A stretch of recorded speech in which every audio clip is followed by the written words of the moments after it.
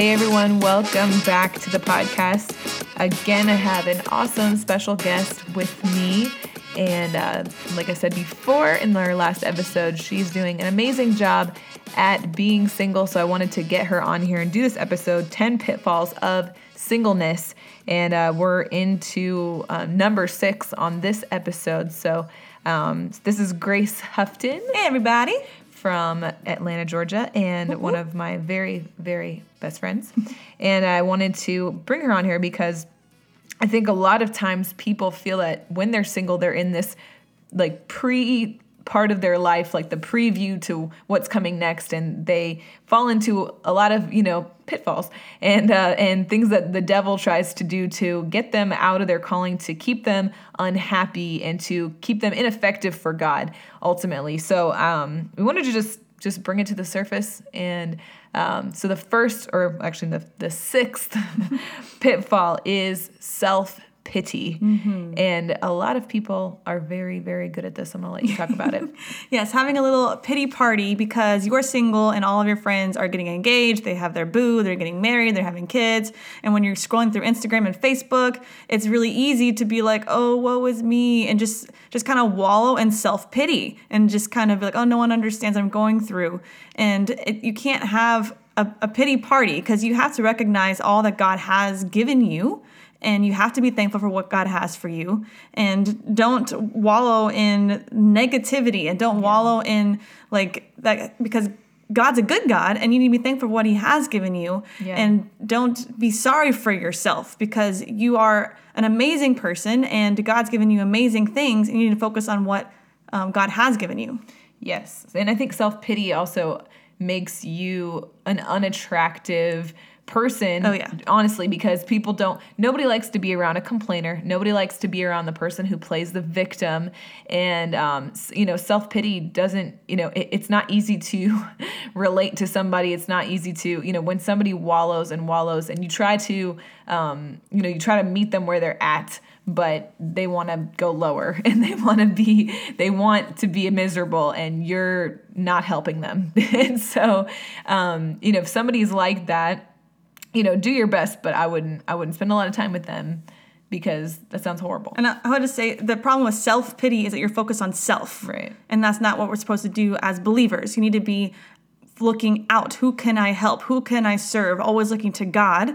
And because if you carry self-pity right now in your singleness, you're going to carry that selfness into your marriage. Yeah, and you need to start shedding it now. Start shedding it now. Like, know what? I'm not going to focus on myself. I'm going to focus on others and I'm going to focus on God. Yes.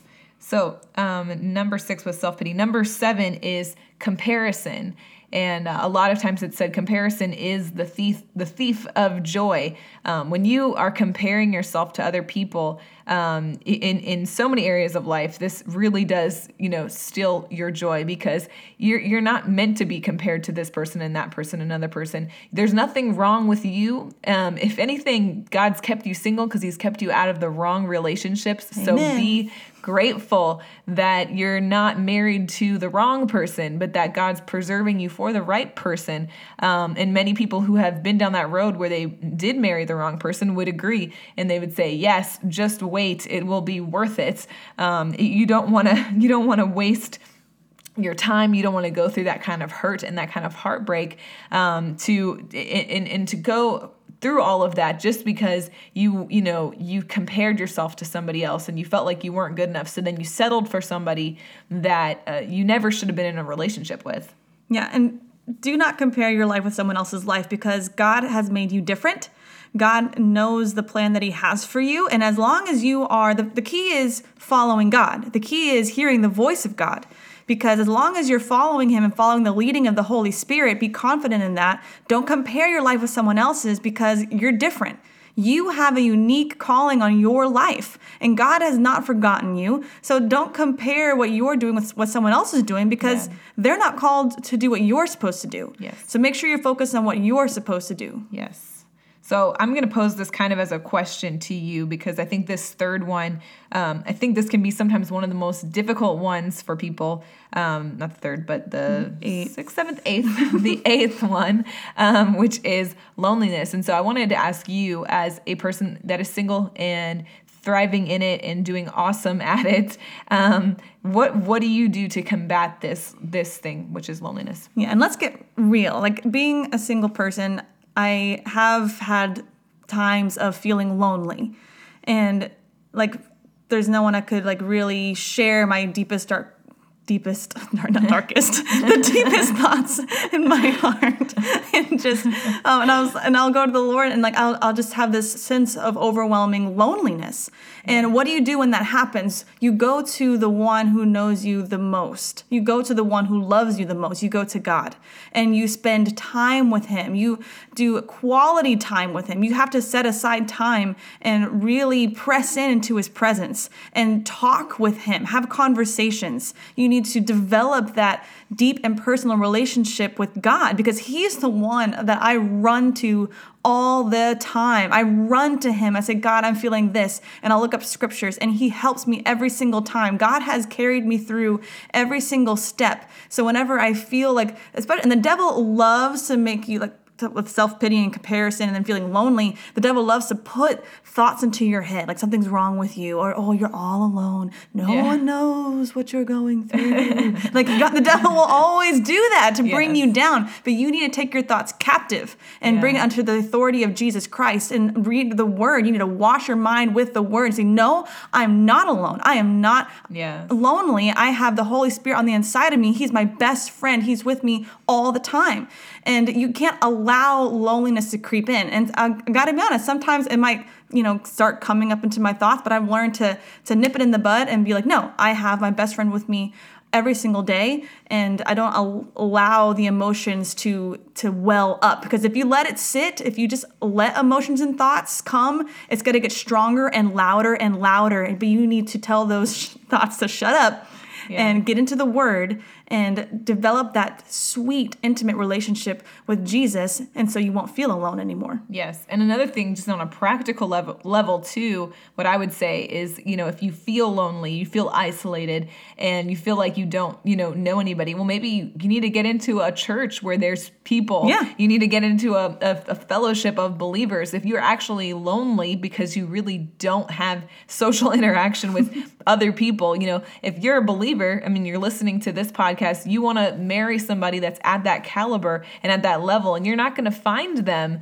Most likely, you're not going to go to Starbucks and find that person on a whim, or go to the supermarket and find that person. You're going to find that person in the house of God. You're going to find that person, that person serving God. They're not going to be the person that comes to church, every 6 months. They're going to be the person that is committed fully to the things of God, and is going to prove their faithfulness to God. And you're going to see that. So if there is that loneliness, and because you're way out somewhere and you feel cut off from other people, get into the house of God and get into a fellowship of believers, and make that your family, and don't be isolated. Don't let the devil isolate you and tell you that you're the only one going through this. Yeah. Nobody knows what it's like to be in your shoes, because that's how depression creeps in, and that's how anxiety creeps in, and that's how the devil takes most people out, is by almost like self-destruct mode,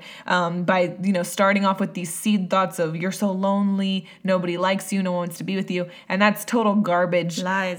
If you're in a season right now where you're not married yet, you're single, it's not because nobody likes you and you're a horrible person. It's, like I said before, just praise God. You're not with the wrong person. God's preserving you for what he has ahead for you. So loneliness. And so the next thing, number 9, is insecurity. One of the pitfalls of singleness is that people find themselves insecure in who they are. And the problem with that is that they end up acting out of that insecurity, which, we see this time and time again where it's like, people are, girl crazy or boy crazy or whatever you want to say, but they can't help it. It's like they have to hunt somebody down, and their life, they can't be single for more than 5 minutes because they're insecure. And so they've ended up in so many wrong relationships, and their life is just, all over the place. And that's what insecurity does, is, it'll mask itself as, well, I'm just a social person. I just like being around people. But the real thing is that that, I like to be in a relationship, I just like to have somebody, but really you just don't like to be by yourself because you don't really like yourself because you don't have the identity in Christ that you should have. And so that's a serious thing. And so you have to find that security in the things of God. Amen. So do you have something to add to Yeah, that? like if you are insecure in who you are in Christ, then you're going to try to find validation with somebody else. And especially maybe younger people, but older people can do it too, where they'll flirt with girls and guys. Even if they're not really super interested in them, they'll flirt with them to kind of hook them, because if they start liking you back, it makes you feel validated, it makes you feel secure because you're not secure in who you are. And so you try to find validation in wrong ways. So make sure that you find your security in Christ. Yes. And then the last thing is doubting God's ability. A lot of times people, when they're still waiting and single and still waiting for God to come through with that spouse, it's very easy to start doubting, well, does God, really have somebody for me? Now, I want you to talk about that a little bit. Yeah, for sure, because God's spoken to me. The key is to seek after God and ask him. Like, he'll show you things to come. And for me, God's told me things about my future, and I need to stand on that and believe that God's going to come through with what he told me. And there can be times where I doubt, and I'm like, well, maybe God is not going to come through. Maybe I should kind of try to make it happen on my own. Like, God told me not to do online dating. Me specifically, I'm not saying it's bad, but I would go on there anyway just because I kind of doubted that God would actually come through because I've been waiting for so long. But then God told me many times, like, you need to pick up your sword and shield again in the spirit. And like, yes, even though I'm waiting right now, but I have to have my faith activated. You need to be expecting that God's going to come through for you. Yeah. Never doubt. Don't get angry at God because he's your ally. He's your best friend. If you get angry with him, then who's going to be on your side? You have to keep him in right next to you and say, okay, God, I believe that you're going to come through for me. I believe that you're going to give me the desires of my heart. I thank you, Lord God, that you withhold no good thing from those who walk uprightly. And make sure that you are walking uprightly. Make sure that you are walking out the purpose and plan of God for your life. Be so close with him, and then remove every single doubt and fear from your life. You need to treat doubt and fear like an enemy, like fiery darts from the devil. You need to pick up your shield and say, no, I'm going to continue to believe. I'm going to continue to stay expectant. My faith is activated. Continue to activate your faith and believe that God's going to come through for you. Yes. Amen. That's 100% the truth. For me, when I was in that time too, and God had spoken to me some things, and I had known in my heart that there was a specific kind of person that God wanted me to marry, and that there wasn't like 10 of the same kind of person, walking on the earth, or in my church. God had a specific person for me, and there was a time when I didn't think that person really even existed. But when God came through for me, and it was in a very unexpected time, but it was right after I prayed and I laid everything down, and I said, God, you know what? I'm tired of trying to figure it out on my own. I'm going to let you do it. I'm not going to try to figure it out. And then I prayed in the Holy Ghost. God gave me something to pray out in English, something that came out of my spirit that literally manifested in 2 days.